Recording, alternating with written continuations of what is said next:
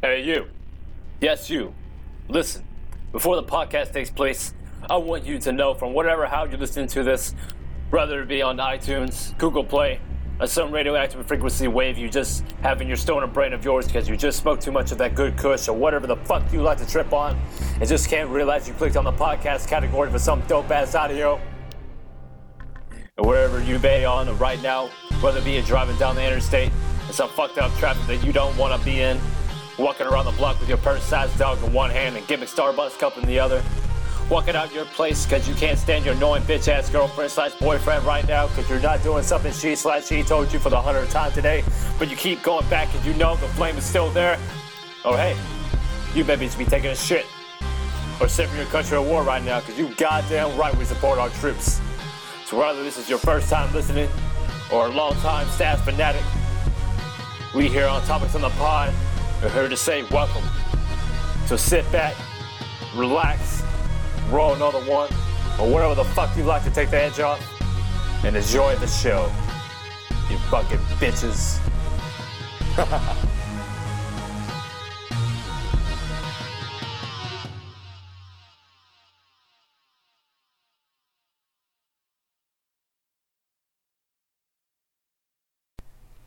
What is going on, ladies and gentlemen? This is your host, Jesse, aka DJ Stash, aka the host of this motherfucking podcast, and this is episode 25 on Topics on the Pod.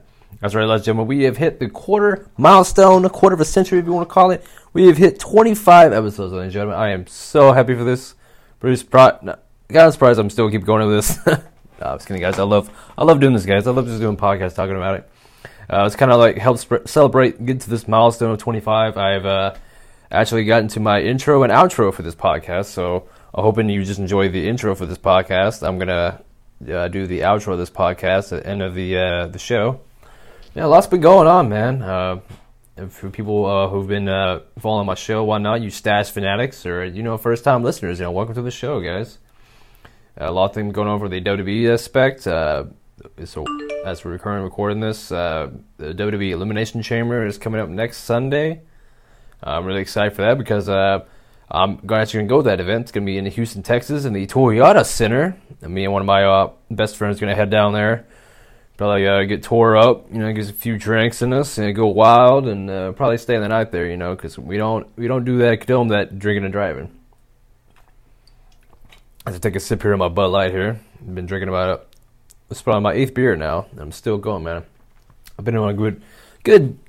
I wouldn't say I don't have a specific like keto diet or vegetarian diet, vegetarian diet or vegan diet as most people do it. I just haven't been doing it, man. I mean, I guess you could sell some of my YouTube videos. It's a cheap plug there. I've been just eating lean chicken salads, man, from Walmart. Like those pre set up salads you could just find kind of like by the rotisserie chicken section. It's over there by the deli. That's where it is, my local Walmart anyway. I always get off, I get like a 1 o'clock area because that's when I get off my gimmick job. So I'll get about 3 of those at a time. I get like the, sometimes just the regular Caesar salad one or the Southwest one. It's whatever the cheapest one. It is pretty good, man. I've lost pretty good weight and kind of like, this is my cheat night right now. I'm recording this on February 10th. Right now in 2019, approximately 4:40 a.m. right now in my luxurious apartment in Central Texas. So, yeah, man, just got a pizza from Papa John's earlier. They had a Philly cheesesteak that's currently back right now. And I currently see like Papa John's is doing like a kind of like a vote your kind of next flavor, or I wouldn't say flavor, but next topping they want y'all to come out. They had like 4 different ones. I don't exactly remember what all 4 was, so try to look it up. Let's see. I know the last 2 was like it's like chicken and waffles and something else. Like that's the one I'll try to vote it. But it was like posted on Twitter, which we can get to a Twitter subject in just a minute. So I'm gonna look it up. Papa John's flavor or next. Let's see, vote. Let's see. Let's look at this right here. Yeah, it says Papa John wants you to vote for one of their truly odd pizzas. Apparently. Let's see what we have here. So there's supposed to be like 4 choices, and what it was called, it says pick our next pizza campaign, all pretty crazy. One was called the Heveros Rancheros Pizza. It said described as a delicious take on Heveros Rancheros with chorizo eggs, onions, tomatoes, mozzarella, and rancho sauce. And then it was a pizza called the Roast, which celebrates that we are now in the lunar year of the pig, which, in Chinese New Year they call it, the year of the pig. It's topping a very meaty pizza with smoked pulled pork, bacon, onions, and chili Hoisin barbecue sauce. And then there's the hot honey chicken and waffles pizza. Is touted as being savory and sweet all in one bite, and includes crispy chicken, waffle crumbles, bacon, cheese, and a drizzle of spicy honey. Yeah, those are pretty much the 4 choices, guys. Like I was trying to vote it, but I couldn't really figure out how it works on Twitter. But if I was gonna pick one of those, I definitely want to go with the hot and honey chicken waffles. But I think as I'm recording this now, they're down to the 2, which I think it's the chicken. I know the chicken waffle for sure, but I think it's the egg one. It's the other one. It's either the egg one or the pick one. I can't really remember, but I definitely know the chicken waffles is definitely in the contendership right now. So if you're listening right now, guys, let's try to get that hot and honey chicken and waffles pizza, guys. Let's vote for that. I definitely want to try that out because I will review it for my YouTube channel. You can check it out. So enough about that. Yeah, some about Twitter. I don't know. If y'all listen to podcasts, of course, majority of y'all probably listen to like the Joe Rogan podcast, as do I. Apparently, he's got like a lot of controversy with when he interviewed Jack Dorsey, from the CEO of Twitter. He was a lot of people were like criticizing him because he thought he was like boycotting like some questions, like pretty much playing it safe on the podcast, like more than asking him like hard hitting questions about censorship on Twitter. An example from like the Alex Jones case, how he got banned from all his social media platforms and all that. So a lot of people were just like really strict him down for Joe Rogan.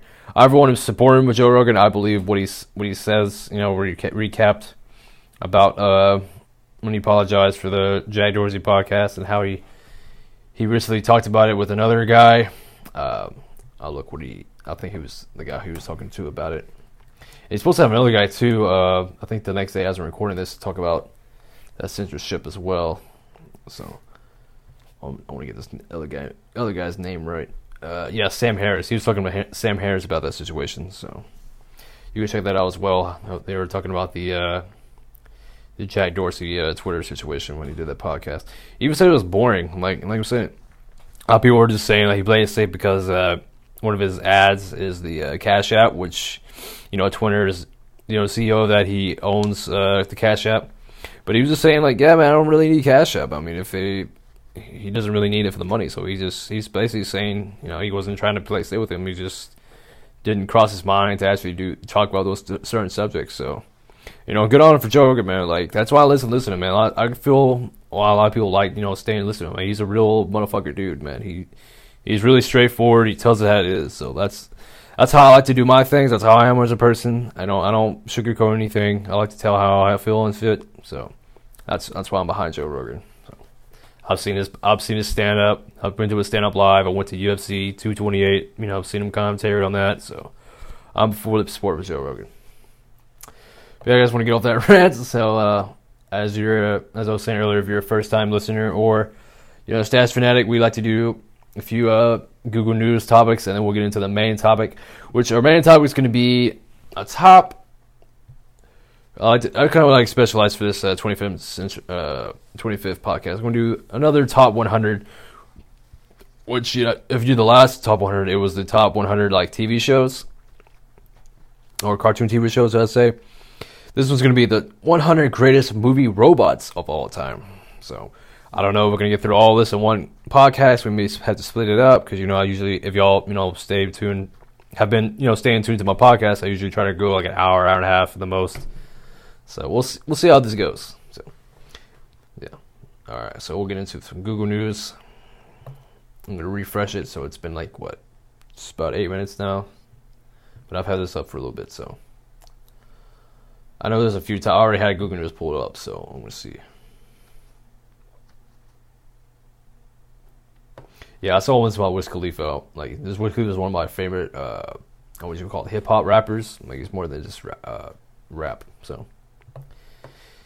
It's saying, Wiz Khalifa puts up L.A. mansion for rent months after break-in. So, I didn't even know his house got broken in, so. It says, Wiz Khalifa, a hometown legend in Pittsburgh, but he's living out in Los Angeles these days. The rapper's been out there for a minute, which makes sense given... I want to see what this is by. It doesn't say what. I guess the website is from hotnewhiphop.com, and I guess the writer is from Aaron A. He wrote this article February 9th at 12:41. But it's saying, he said the rapper has been out there for a minute, which makes sense given the LA is a hub for the music industry and California is known for their weed. If you've ever seen any of his vlogs or interviews at his house in LA, you know that he's living like a boss. However, after purchasing another property in LA, it looks like he's giving a tenant the chance them to live like the Taylor Gang boss. I mean, really, not like your boss. I'm like, it's just a house. I mean, it's not like all this shit's gonna be in there. So, I think I like a little. There's like a Twitter photo of him coming out of his bus trailer, I guess. It says, according to TMZ, Wiz Khalifa has listed his Los Angeles mansion for rent. It does come at a pretty hefty price. The Bel Air home is going for $16K a month. But from the looks of the spot, it's worth it if you have that type of money to blow. The crib has a crazy view of the Los Angeles skyline and canyons, as well as high ceilings, glass walls, an infinity pool and spa, 2 fireplaces, and a recording studio, of course. There are 6 bedrooms and 7 baths in this 8,970 square feet property. The interesting part is that it's going up for rent a few months after his house was hit up by burglars. However, a house sitter managed to scare them off before they could rob the place. Well, that's good at least. Wiz recently purchased another mansion that he coped for $3.4 million. I mean, okay, if you already have that much baller money, $16K a month, I'm like, you might as well just buy the fucking house. You know what I mean? Like, I would not rent a house like that. I mean, just trying to get his money's back for that. So even as a house sitter, man, that'd be a pretty cool job. You know what I mean? Depends how your money situation is. I mean, granted, I'm not a fucking, balling right now. I mean, I'm just, starting up. I would fucking house sit Wiz Khalifa's house, man. If you could live the free and get paid and shit in California, hell yeah. It scares some robbers, man. I know how to shoot guns, bro. Just hit me up, man. I'll do that shit for you. I can do some recordings in the recording studio. You let me some access to that? Hell yeah. Yeah, my boy Whiskey's in shape, man. He's doing some jiu-jitsus, man. I'd like to see him in the UFC. All right, let's get another one. Another one about, speaking of weed, there was another thing here. It says, I think this article is by Cortez. It says, the headline of that one is saying, Oregon has a massive oversupply of legal cannabis, which I kind of off my eye. I was like, oversupply? That's kind of hard to believe. It's in the article is by Tim Fernholz. It's from, you don't say a time, but it was just February 9th from yesterday. So, it's saying in 2018, Oregon's legal marijuana producers grew more than twice as much was legally consumed, leading to an oversupply that has 6.5 years worth of cannabis measured by the psychoactive compound THC on the shelves of dispensaries and wholesale distributors. Disputed. Butcher that name. Distributors. I don't know, bro. My fucking pronunciation is off whack today. It's in the latest data from Oregon, which adopted its legal regime in 2014, was released this week by researchers working for Oregon's Liquor Control Commissions, which closely regulates cannabis from production to distribution.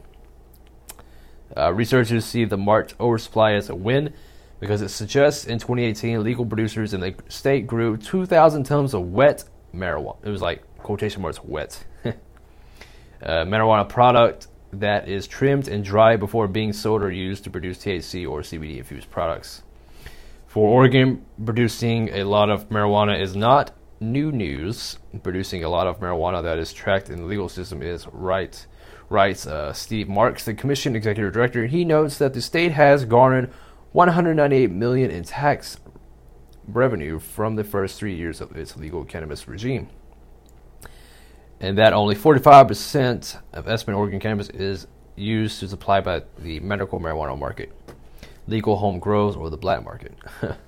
But the current situation creates a concern that legally grown cannabis may be diverted to the black market and or cut out of the state given current market conditions, high supply, falling prices, and a huge pipeline of applications for new entrants into the market, writes Josh Leonard, an economist who works for the state government. All right. And it says, now the question is whether the state government will take any action to push down supply by increasing producers' license fees.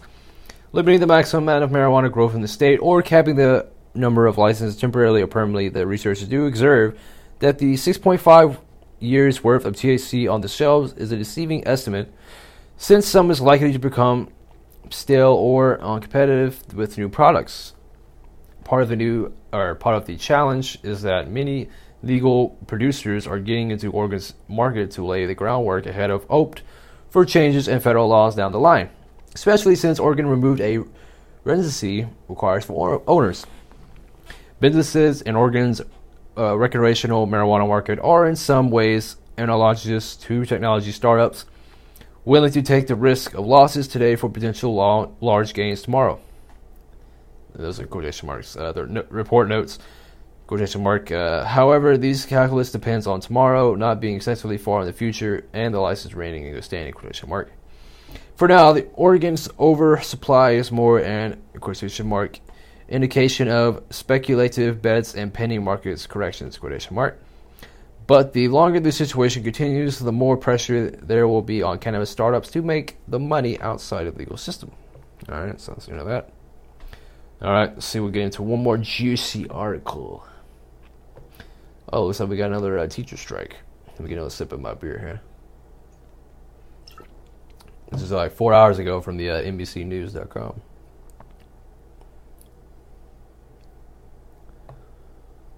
Huh. It's got all these signs out and says, it's like a picture here. It says, "Chop the top, don't undervalue us." Wow, okay. I was saying Denver Public Schools teachers marched during a rally by teachers outside the state capitol late on January 30th, 2019 in Denver. January 30th? I mean, but apparently this article was made yesterday at 11:55 p.m. So it says teachers, as I was saying by the Associated Press, it says teachers say they will strike Monday after failing to reach an agreement on pay.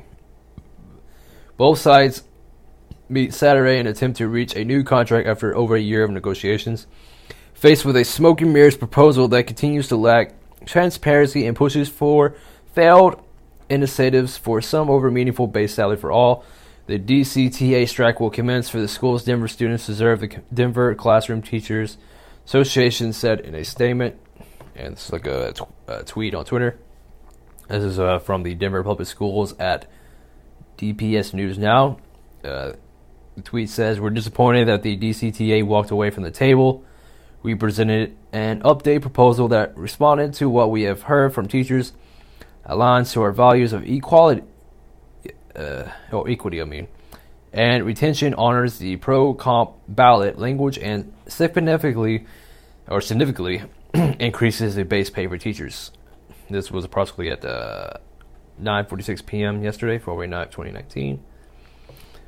Saying the superintendent of Denver's public schools says she's disappointed the teachers union broke off negotiations Saturday night. Despite the union's refusal to continue negotiating, we remain committed to working with the leadership of the DCTA to end the strike, Superintendent Susanna Cordova said in a statement. In several statements posted Saturday night on its Twitter account, the Denver Teachers Union said the Denver Public Schools' latest contract offer is not good enough.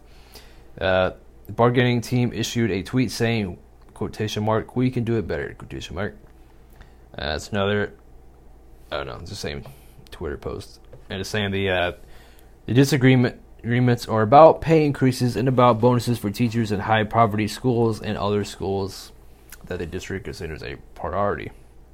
The teachers want lower bonuses to free up money for better overall salaries. The district says the bonuses are key to boosting the academic performance of poor and minority students. And it's a little part here. It says some teachers say overall funding for support services in those schools is more important. Teachers plan to picket schools around the city starting Monday. The district says school will remain open during the strike and will be staffed by administrators and substitute teachers. However, the district has canceled classes for 5,000 preschoolers because it does not have the staff to take care of them. The teachers union say 93% of the participating members backed a strike in a vote last month.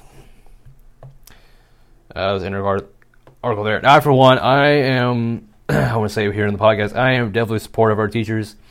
Definitely, I was, when I'm almost 25 now, February 25th, guys, 25, wish me happy birthday. I've been in high school since 2012, so it's 7 years now, I guess, almost 8 years. Yeah, I could say I could not do that job, man. I mean, you would have, and for the way they're paying them now, what I hear, I know, like, it's an older podcast, I know the California, teachers in California had a big strike, that just ended, and they got what they deserved. And they weren't asking for more pay, man, they just had, like, shitty school setups, like, they were saying, like, they had no water or something in there, like, rats were in the classrooms or something like that. It was just bad, man, back in California, they were saying California, and this one, they just want better pay. I'm for it, man. I mean, give them the pay. I mean, I know how kids are, man. They're fucking brutal. I mean, they go to what, 2 to 4 years of college, man. I mean, I think they deserve the pay, man. It's something, one of the bonuses. I don't know how that. I'm not, more knowledgeable about it. I just think I deserve. If they keep doing strikes like this, I'm not. It just tells me like they're just not making what they should. So, I definitely support whatever their cause is. If their cause is for more salaries, so. Teachers, you have my support, for sure. All right, guys, we're on that note, and we're going to go to the main topic of the podcast. It's going to be the 100 greatest movie robots of all time.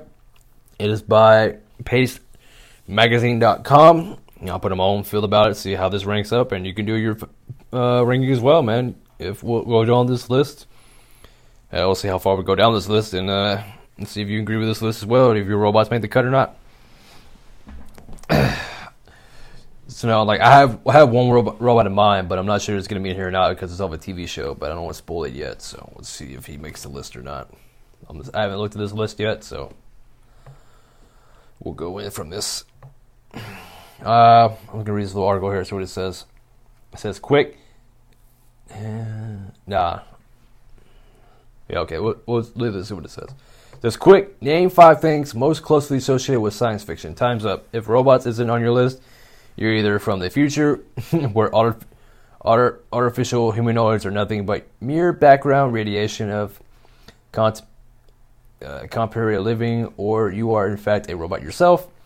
Masquerading in the skin of a human right now, robots are a mainstay of the genre for good reason. They stand in as concrete symbols of humanity. Drive to create, to build, extend is outstanding of the human conditions, and they carry them with all the wonder, hubris, hope, and dread that the drive compels. With the sci-fi being as a void in the popular culture as ever, a seventh Star Wars and its adorable droids are but a few weeks away from theaters. So this article was made from November 2nd, 2015, so that's why it's like this. And it says, before we begin, some ground rules. It says, robots, for the purpose of this list, fall into the following categories: androids, cyborgs, and intelligent automatons in general. When it comes to cyborgs, we've decided to err on the side of mostly robots. That means, despite Obi-Wan's presentation that Darth Vader is more machine than man, for the purpose of this list, he's a smidge too human, with apologies to Hel, Jarvis, Mother, and the like. No disembodied, purely AI entities. The robot must have some kind of body typical of humanoid in shape, though minor exceptions regarding shape for especially awesome robots may appear. The entries must have appeared in a theatrical release movie, with additional apologies to all the benders and cyclones of pop culture. The focus here is on iconic film robots. Now let's take a glimpse into cinema past and image the future that may have been and may yet become. Well, they already spoiled it for me. I was like, so I already know Bender was the robot I was going to think of. Because, they have Futurama movies, but I guess not like, it's basically robots from like theater movies. So Bender is not on my list. Not on the list that I wanted to be on.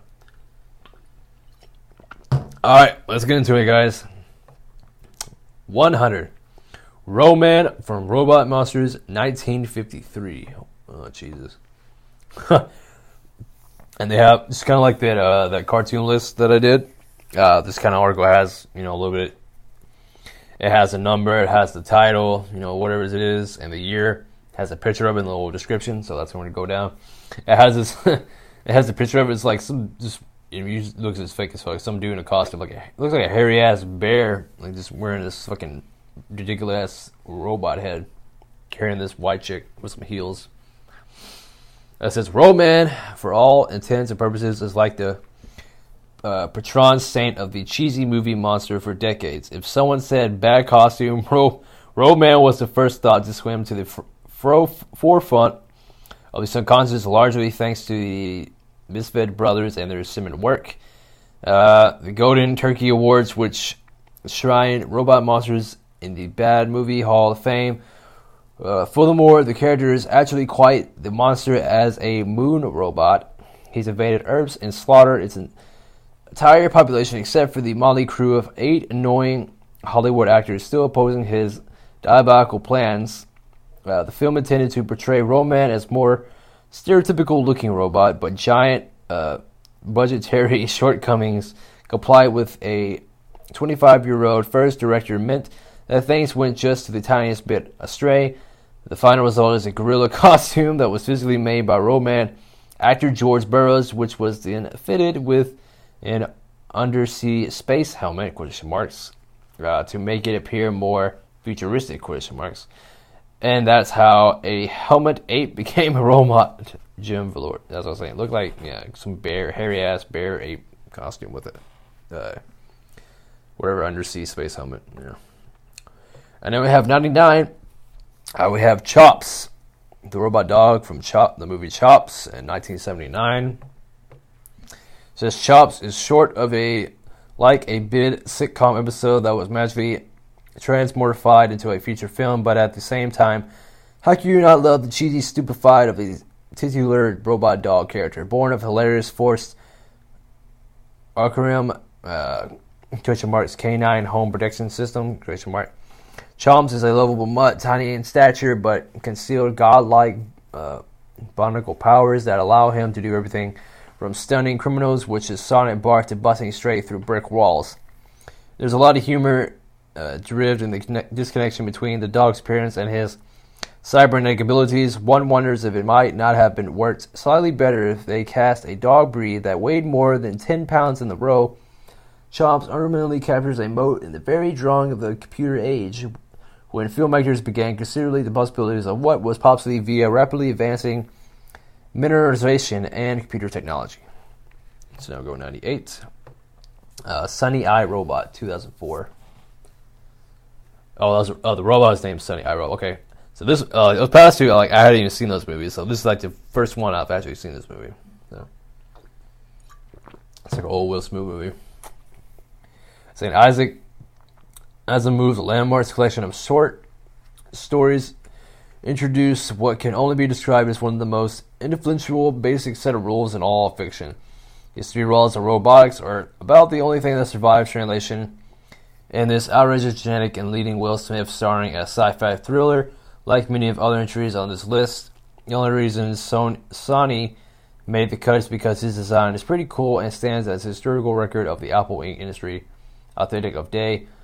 Unlike other robots who made the cut due to a novel look, this entry was done so with the greatest possible intensity. Okay.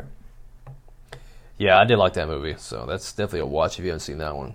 I recommend that one for that time frame, because that's kind of how it can go like today's time. Like we actually build robots and they can they build these robots to actually do meaningless tasks, whatever tasks, basically shit we didn't want to do, and then they just go ape shit and turn on us. So that's basically how iRobot goes, and Will Smith has to fucking stop him.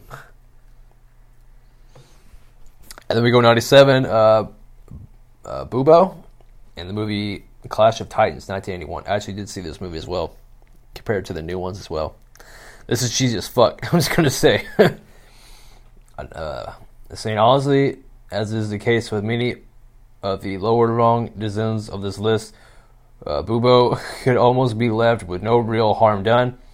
But it's an owl, which is sort of unusually for the list, is a robot appearing in a time period not known for its technology, so there's that. And nostalgia many folks have for Clash of the Titans gives old Bubo the right to be here. Added bonus along with the Kraken and all of the monsters of the film. Bubo is part of the package that represents the final effects work of Ray Harryhausen. Okay. Yeah, I don't really remember the robot, but I remember like everything. All the monsters like cheesy as fuck. And then we have 96, Gigolo Joe from Teddy, or Gigolo Joe and Teddy from AI, the movie AI in 2001. I have not seen this movie. It says, as much annoyance as I have in heart for Spielberg's indulgence over a long mess of a movie, I did find some enjoyment in the mecha robots that it featured, especially Gigolo Joe, Joe Law, and Teddy, voiced by Jack Angel. I still paid full admission for a full 3-hour buddy movie featuring those two, with all the unwanted sequels and reboots. Huh. Why can't we ever get a whimsy reservation along these lines? Falling somewhere between the rest world and emotions and replicant light in design, the mecha can thank Law's performance for sedimenting their presence on this list. That sounds interesting. And there's some kind of like fucking dog character next to him too. I don't know what that is. It looks like some kind of puppet in the picture. Then we have 95, The Colossus, from the movie The Colossus of New York. Looks like fucking Frankenstein. It looks cheesy as fuck. It's from 1958. It says yet another, Frankenstein. Another Frankenstein tale involving brain transplant to a robotic body with only the bulbous of intentions, of course, exclamation mark. There's very little to recommend here other than the very intimidating Colossus robot himself, a 9-foot tall metal monster dressed like a cult leader, and impossible visual inspiring of the Sentinels in the X-Men comics. So hey, the guy does have mind control powers and laser eyes after all. Okay, yeah, I just tell that's probably looks cheesy as fuck.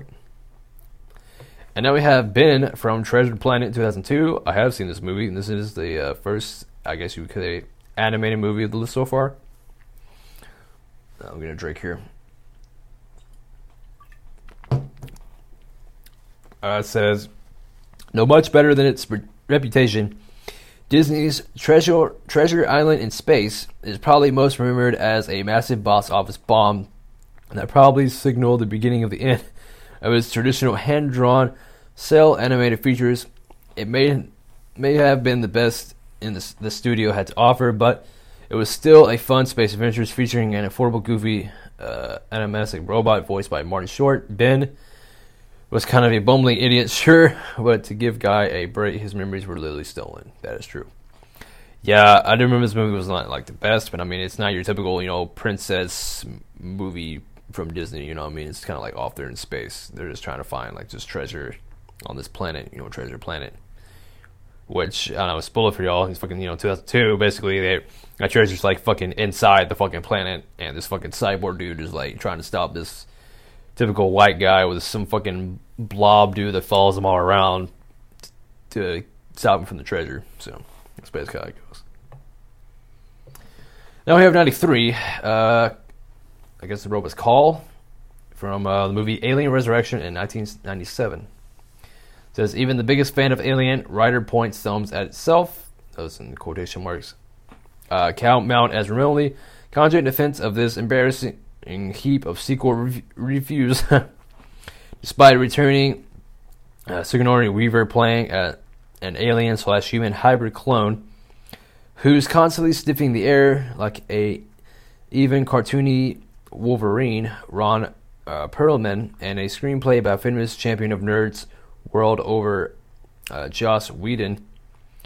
Anything terrifying from the once mighty perfect organism monster movies was buried under such much plot silliness and nonsensical characters. The fact that this guy, Ryder points thumbs at itself again, as question marks, has such a huge crush on Winona Ryder means that her meek but attractive android character means Helm call out SW. Before I get to the next one, it's pretty good for this list because there's supposed to be a new robot movie that's going to come out too. That I saved it. I know it's coming out. I think it's coming out the 14th actually for Valentine's Day. I forgot what it's called. I'm looking it up real quick. I know it's like a female robot. I want to say cyborg because she's actually more robot than anything. I'm looking it up. Let's see. So I can give you all a plug for it because I'm going to check this movie out. Let's see what it is. Yeah, Alita Battle Angel. That's her name, I believe. I watched the trailer. The trailer is pretty badass. I don't know how to spell her name, but it's Alita. It's Battle Angel, and that trailer came out in 2018, but it's coming out. Let's see when it comes out. I don't mean my friend. I'm gonna watch that release date. I want to make sure for y'all, so you want to check it out. So we're doing this, this countdown list. Let's see. Oh, I looked it up. It says the film was originally set to be released on July 20th, 2018, but in February 2018, the film was delayed to December 21st, before later being pushed back again in late September to its current release date. The film is set for release in Japan and in China on February 22nd, 2019, after the Chinese New Year holidays. Well, I thought it was going to be in America at that time. So they kept pushing it back, so I mean, I hope they, just push and make it better, I guess. Well, they said the budget is fucking $150, $200 million. Yeah, so hopefully that's gonna be a good movie. I don't know the release date though. Let's see.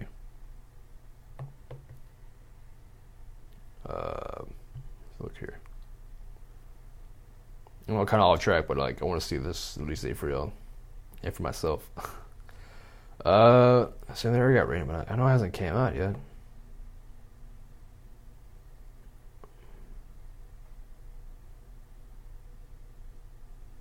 Yeah, February 14th, 2019. It says Austin, film locations, Austin, Texas. I'm like, it says my location. I would think it'd be everywhere, but it says film location, Austin, Texas. I guess because my laptop already has my location.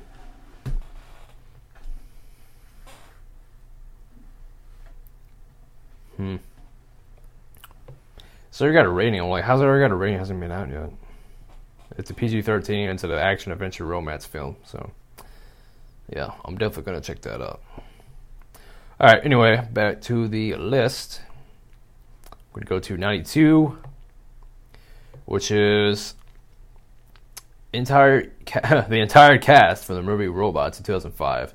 This is like another animated movie. I know about this movie. I didn't watch this whole movie, but I just know about it. I'll give you the brief bio or description that's in it. It says Robots is beyond generic as far as cinematic story goes, and distractingly populated with the voices of top-tier A-list celebrities like Ewan McGregor, Halle Berry, Robin Williams. Really, Robin Williams was in that? Mel Brooks, Paul Giamatti, etc. But the easily disassembled DreamWorks animated CGI movie can at least boast recommendations for its busy, colorful world, inhabited by its delightful, energetic cartoon robot creations, all of them unique designs rather than mass manufactured. Okay. Then we have 90, the TX, Terminax from the movie Terminator 3, Rise of the Machines in 2003. It says a sequel that might add anything to the franchise. Terminator 3 is utterly pointless. Ad Nautilus, once again, sent back in time by future John Connor to protect his younger self from yet another murder bot intent on snuffing the future human resistance leader before it's right there in the title. Though the movie features some satisfying brutal cyborg on cyborg violence, as an ontologist, Terminator 2's liquid metal terror remains, by design, a superior killing machine. The smashing in T3 is fun, sure, but Skynet really shouldn't have released this beta test of a Terminator. It's got to be a real bitch sending updates patches in the past. I like that article. Let's sip here. Alright guys, when we get to the 90, I'm going to grab another beer, take a little piss break real quick, and we'll get back to the show. Stay tuned in, get yourself entertained.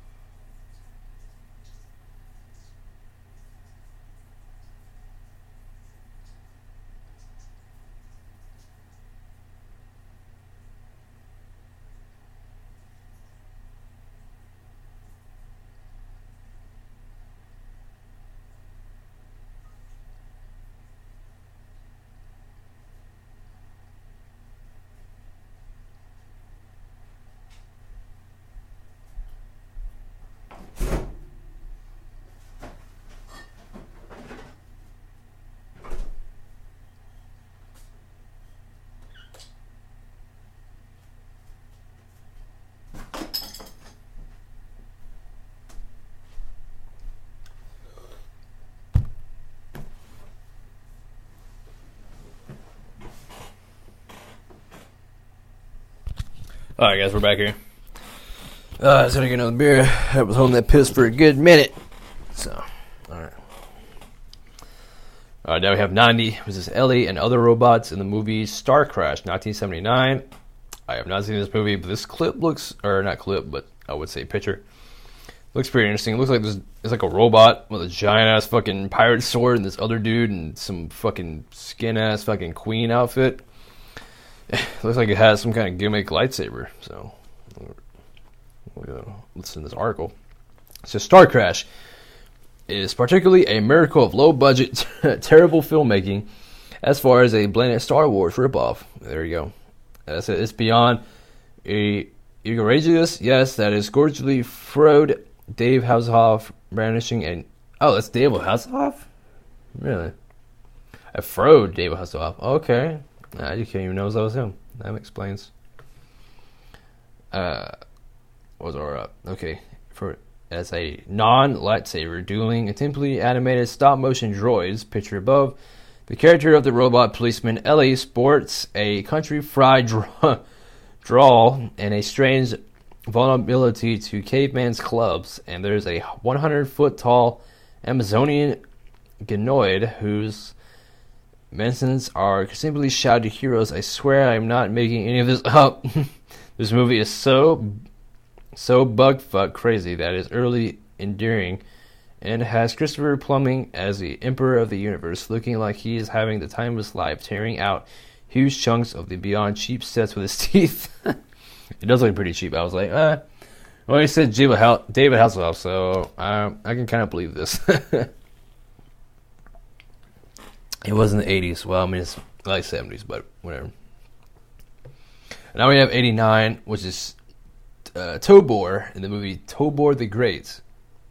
Another 1950s movie, which is black and white picture and looks really whack as fuck. And it says, okay, so the title, The Great, may be something of a hyperbole, but Tobor, quotation marks, whoa, spell that backwards, mind blown. Oh, robot. Nice. I didn't even get that until now. It says itself is a reasonably cool if you happen to be a little kid who has a psychic bond with his big robot pal.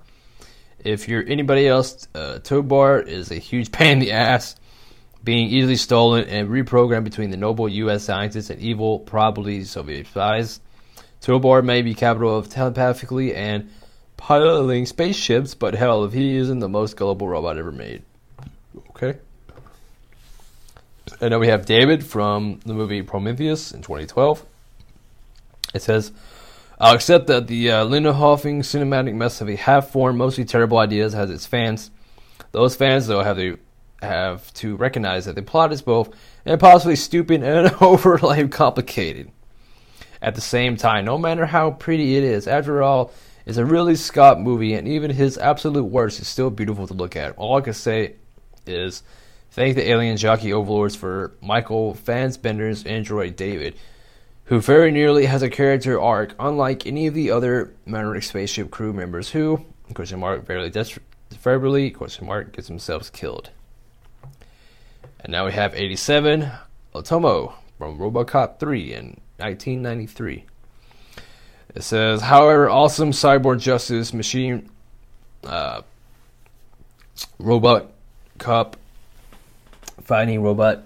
Do it again. How awesome cyborg justice machine RoboCop fighting robot ninjas could end up so boring is perhaps as big as mysterious how screenwriter Frank Miller could go from celebrated Daredevil writer and the guy behind The Dark Knight Returns and Sin City to paranoid screen-based work like horror terribly and directly of the incredible adaptation of the Spirit.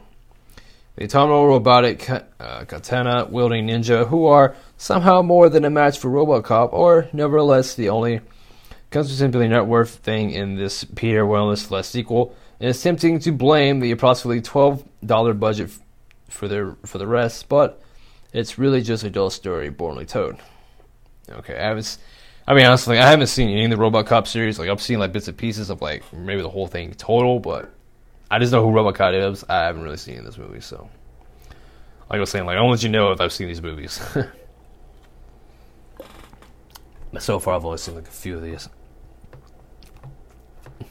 Oh, wow. Now we have 86. 80s Robot, The Muppets. 2011. It's the one I've seen? I can't remember.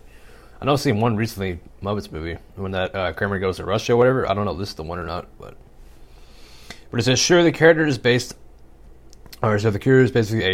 a one-note joke, but 80s Robot fits perfectly within the story of a recently rebanded Muppet crew has been trying to pick up where they left off, right around the time the robot would have been cutting-edge stuff. It says built-in dial-up modem included. It's funny. All right. Yeah, I don't know if this is the one I've seen or not. Let me see. Let me look at the storyline. This is the one I've seen. Damn. I kind of lost it. Okay. Let me make sure this is the one I've seen. I'm pretty sure it is. Let's see, 2011. If I could just find the story plot. Because I know they did that, they did, what was it, CBS or whatever they had to see, and then they canceled it. I guess nobody was really want to watch the Muppets. It says Muppet fanatic with some help from his two human compatriots must regroup the Muppet gang to stop the various old Mongol from taking down one of their precious life-longing treasures. I don't think it's the one I've seen. I think I've seen a different one. There's the one where like Kermit had like a twin or whatever, or not a twin, but like he looked like him, but he had like a Russian thing, mustache, I think. So that's why a lot of people have like memes about that. Anyhow, we'll go to 85 Brain from the movie 9, and the movie isn't, or it was based, or the movie was in 2009. So okay. Since there are actually several very cool robots in Shane Acker's feature-length expansion of his 2005 Oscar-nominated short of the same name. Other than itself, though, the monstrous Brain is the progenitor, and without question, the most imposing and frightening of the lot. And while the marvelous visual artistry of the original short remains intact, after being blown up from 11 to 80 minutes, the sinister Brain is the best thing worth recommending. It turns out the answers and mysterious from the short were never as interesting as the questions. Okay. You know, sip here. Yeah, I think as it's going, guys, we're probably going to get to like 75. I think we're going to have to break it down like last time, like just do 25 at a time. But we'll see how it goes. Then we go to 84, Marcus Wright from the movie Terminator Salvation, 2009. It says, on the whole, Terminator Salvation may have been a mechanical and perventory as its central villain, but at least Sam Worthington's wait, I'm actually an evil cyborg. Quotation mark, or question mark, exclamation mark, with quotation marks to that too. It says, introduce a mildly interesting wrinkle within the Terminator universe. Out of everyone in the film, Worthington surprisingly demonstrates himself to be a capable actor in the midst of the endless gray rubble. You just to cast him correctly, like say as a robot. And then we have 83, The Blanks in the movie The World's End in 2013. I have seen this movie. Don't remember these though. But it says the concluding chapter. Oh wait, no, I haven't seen this movie. Never mind. I'm thinking of another movie with that title. I'm thinking of like that one with Seth Rogen, like a comedy movie. Never mind. It says the conclusion chapter of Edgar Wright / Simon Pegg / Nick Frost's Cornetto trilogy may be its weakest overall entry, but that only means it's better than 99% of all genre comedies out there. Wow, bold statement. Expertly applying and flouting and clones design alien invasion movie. Wright's human replacing alien robot doppelgangers are actually pretty unnerving when they're coming for you and not bothering with the substantial any longer. And then we have 82, Johnny Five from the movie Short Circuit in 1986. I have not seen this movie. It says, many will doubtfully be aggravated. Johnny Five's ranked this low on the list, But that's because their 80s nostalgia has displaced actual memories of this movie. From its extremely entertaining voice, clumsy slapstick, and totally juvenile one-liners, it's time to revisit Short Circuit with a clear head and then understand why this entry was included only under duress. It looks interesting. I would say for this list, it's probably not going to be on here because this is 2015, but like that robot from the movie Star Wars Rogue One, I think that robot should be on the fucking list because that dude had a personality, man. But it's not going to be on this movie, or this list. I forgot the robot's name, but, you know, if y'all follow me, if y'all follow Star Wars, you probably know the robot I'm talking about. Y'all can let me know. And then we have 81, Autumn, Metro, Twin Cities, and Zeus from the movie Real Steel, 2011. I have heard about this movie, but I haven't watched this. Or I may have seen like a clip or something, clip or two on it, maybe the trailer. But I've not seen this from the beginning to end as of late. It says, so it's just a remake of Rocky by the way of robot proxies with an extremely annoying child actor. Who cares? Autumn, as far as robots go, looks like the scrappy underdog in that he's built from scrap. The story needs to be, and the other boxing bots physically resemble advancing rungs of success along the health circuit. If Rock'em Sock'em Robots had to be made into a movie, at least they injected some style and stole from the best. Wow, that's harsh criticism in this one. Yeah, I watched that movie, so. Oh, wow. Okay. And we have number 80, Fembots, from the movie Austin Powers International Man of Mystery in 1997. Man, this dude is still alive, man. This, him and Dr. Evil, man, like, he's still alive. Like, they need to make another fucking movie, man. I'm just saying, they gotta make another fucking Austin Powers movie for all main character. I mean, I know Mini-Me, rest in peace, is died. But fuck, man, they gotta make another movie. It's fucking hilarious, serious. But anyway, I have watched this movie. I have watched all Austin Powers, but they all kind of blend in together for me. I haven't watched in a while. But it says one of the better visual jokes in Mike Myers' goofy 60s spy spoof was the robotic henchwoman of Austin Powers' nemesis, Dr. Evil, consensually borrowed from Dr. Goldfoot and the Bikini Machine. They were a perfect artistic fit for the groovy spirit of the film. Augie their jumblies at your own risk. That's where they pack their real heat. So he's showing the clips like these fembots you haven't seen it. They're basically like blonde robots, all white blonde girls, fucking like 60 haircuts with fucking fireworks coming out of their fucking bras, titty areas. Kind of like what still hip hop girls do today, aka Katy Perry, Lady Gaga. So it's nothing new, but it's still theirs. And then we have 79. Robot from the movie Robot and Frank, 2012. I have not seen this movie. It says one part a favorable family comedy, one part misleading drama, and the fragile nature of comedy, or nature of memory, so I'd say. The titular robot, impersonally voiced by Peter Saragard, of Robot and Frank, is the perfect pal to Frank Wills, quotations, Frank Lanagura, quotation, former cat burglar, now suffering from the early stages of Denomata. Frank wants a little of his old criminal mojo back, and his ultimate helper robot his ultimate helper robot doesn't judge. He's a perfect assistant and accomplice. And now we go through 78.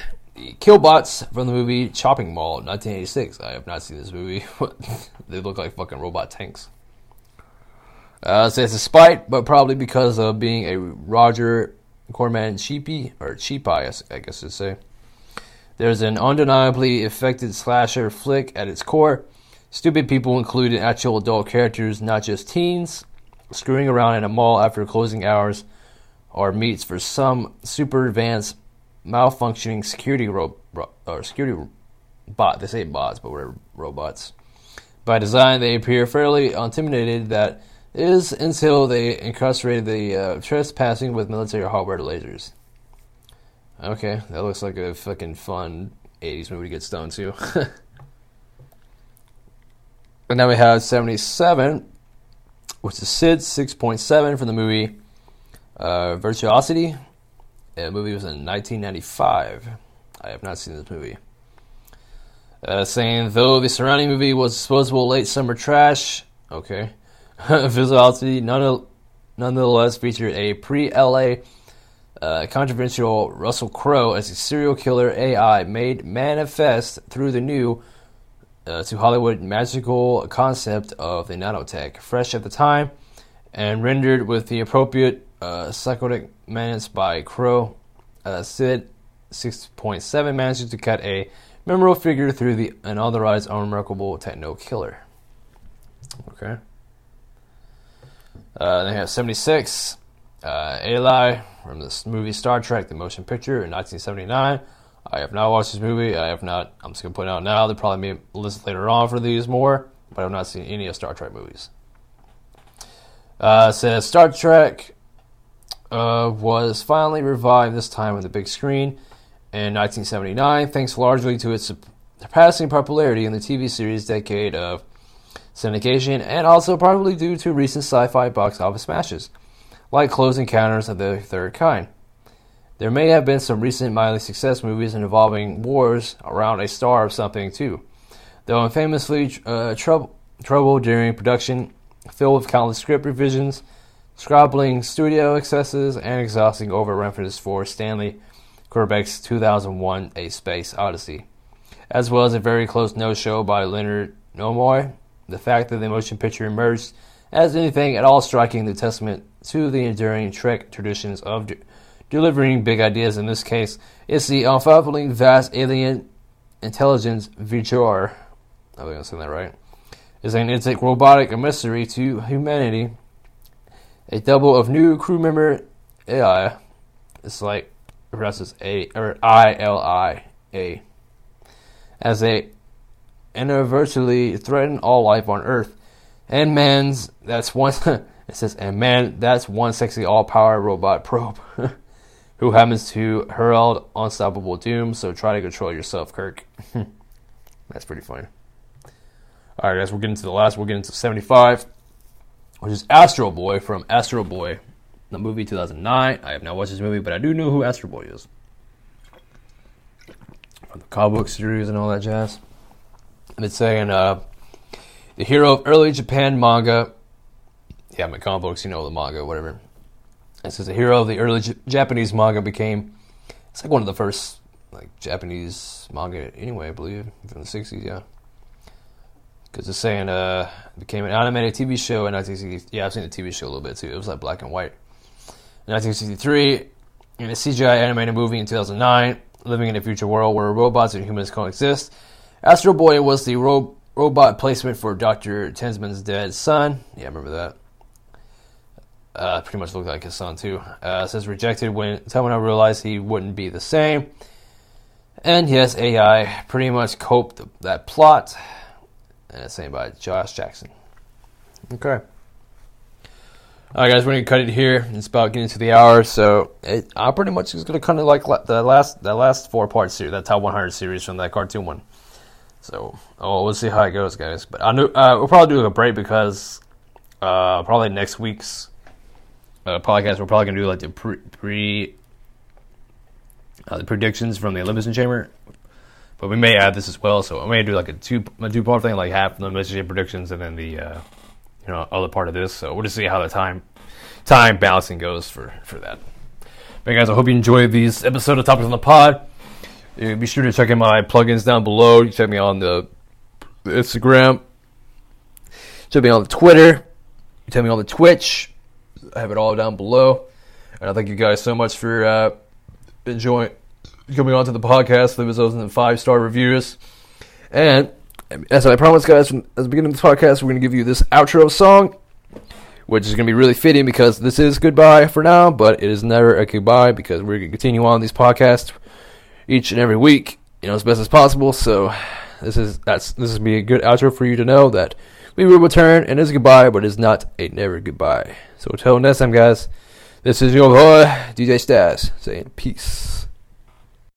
Down the years, it's been a ride, and now I'm sorry I want more, let's not end tonight. And on as we go, we seem to fight, but baby, that's just the way we love. And only in the dark do we see our sunlight.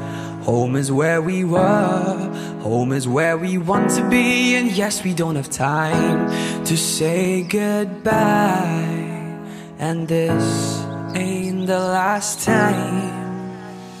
Now this time before we go, raise your hands, raise a toast. Time is something special, just like love before it starts to snow. It's crazy how the years have gone, memories of the drug we're on. But darling, just remember that there's never a goodbye. There's falling, there's never a goodbye. So there's never a goodbye. There's falling, there's never a goodbye.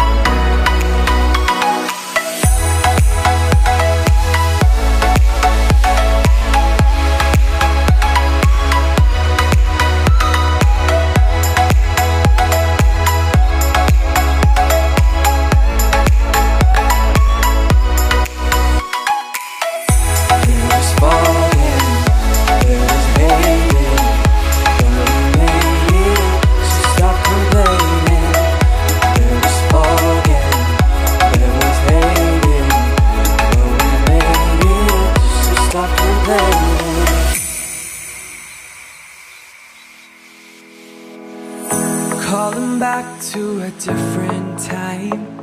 Maybe I need to hear your voice to make me smile. No, no, no, it's not said and done. Baby, you can fly with me and we'd be one. And it's only time before we miss the fire. You and I reach the taller higher. Whoa, our hands up in the sky, just seeing how years pass by. 10 years down the line, and there's really gonna be a second time. But just now before we go, we can make it right. Wipe your tears away, 'cause there's no goodbye.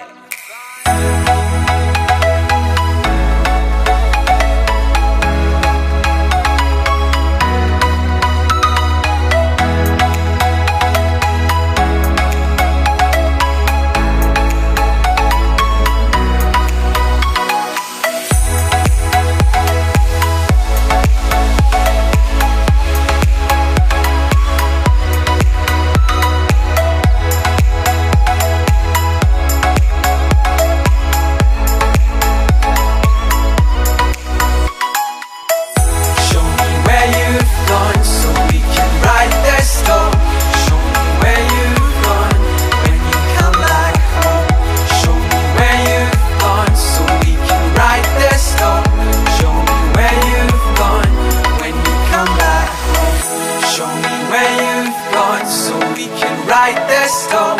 Show me where you've gone, so when you come back home, show me where you've gone, so we can write the storm.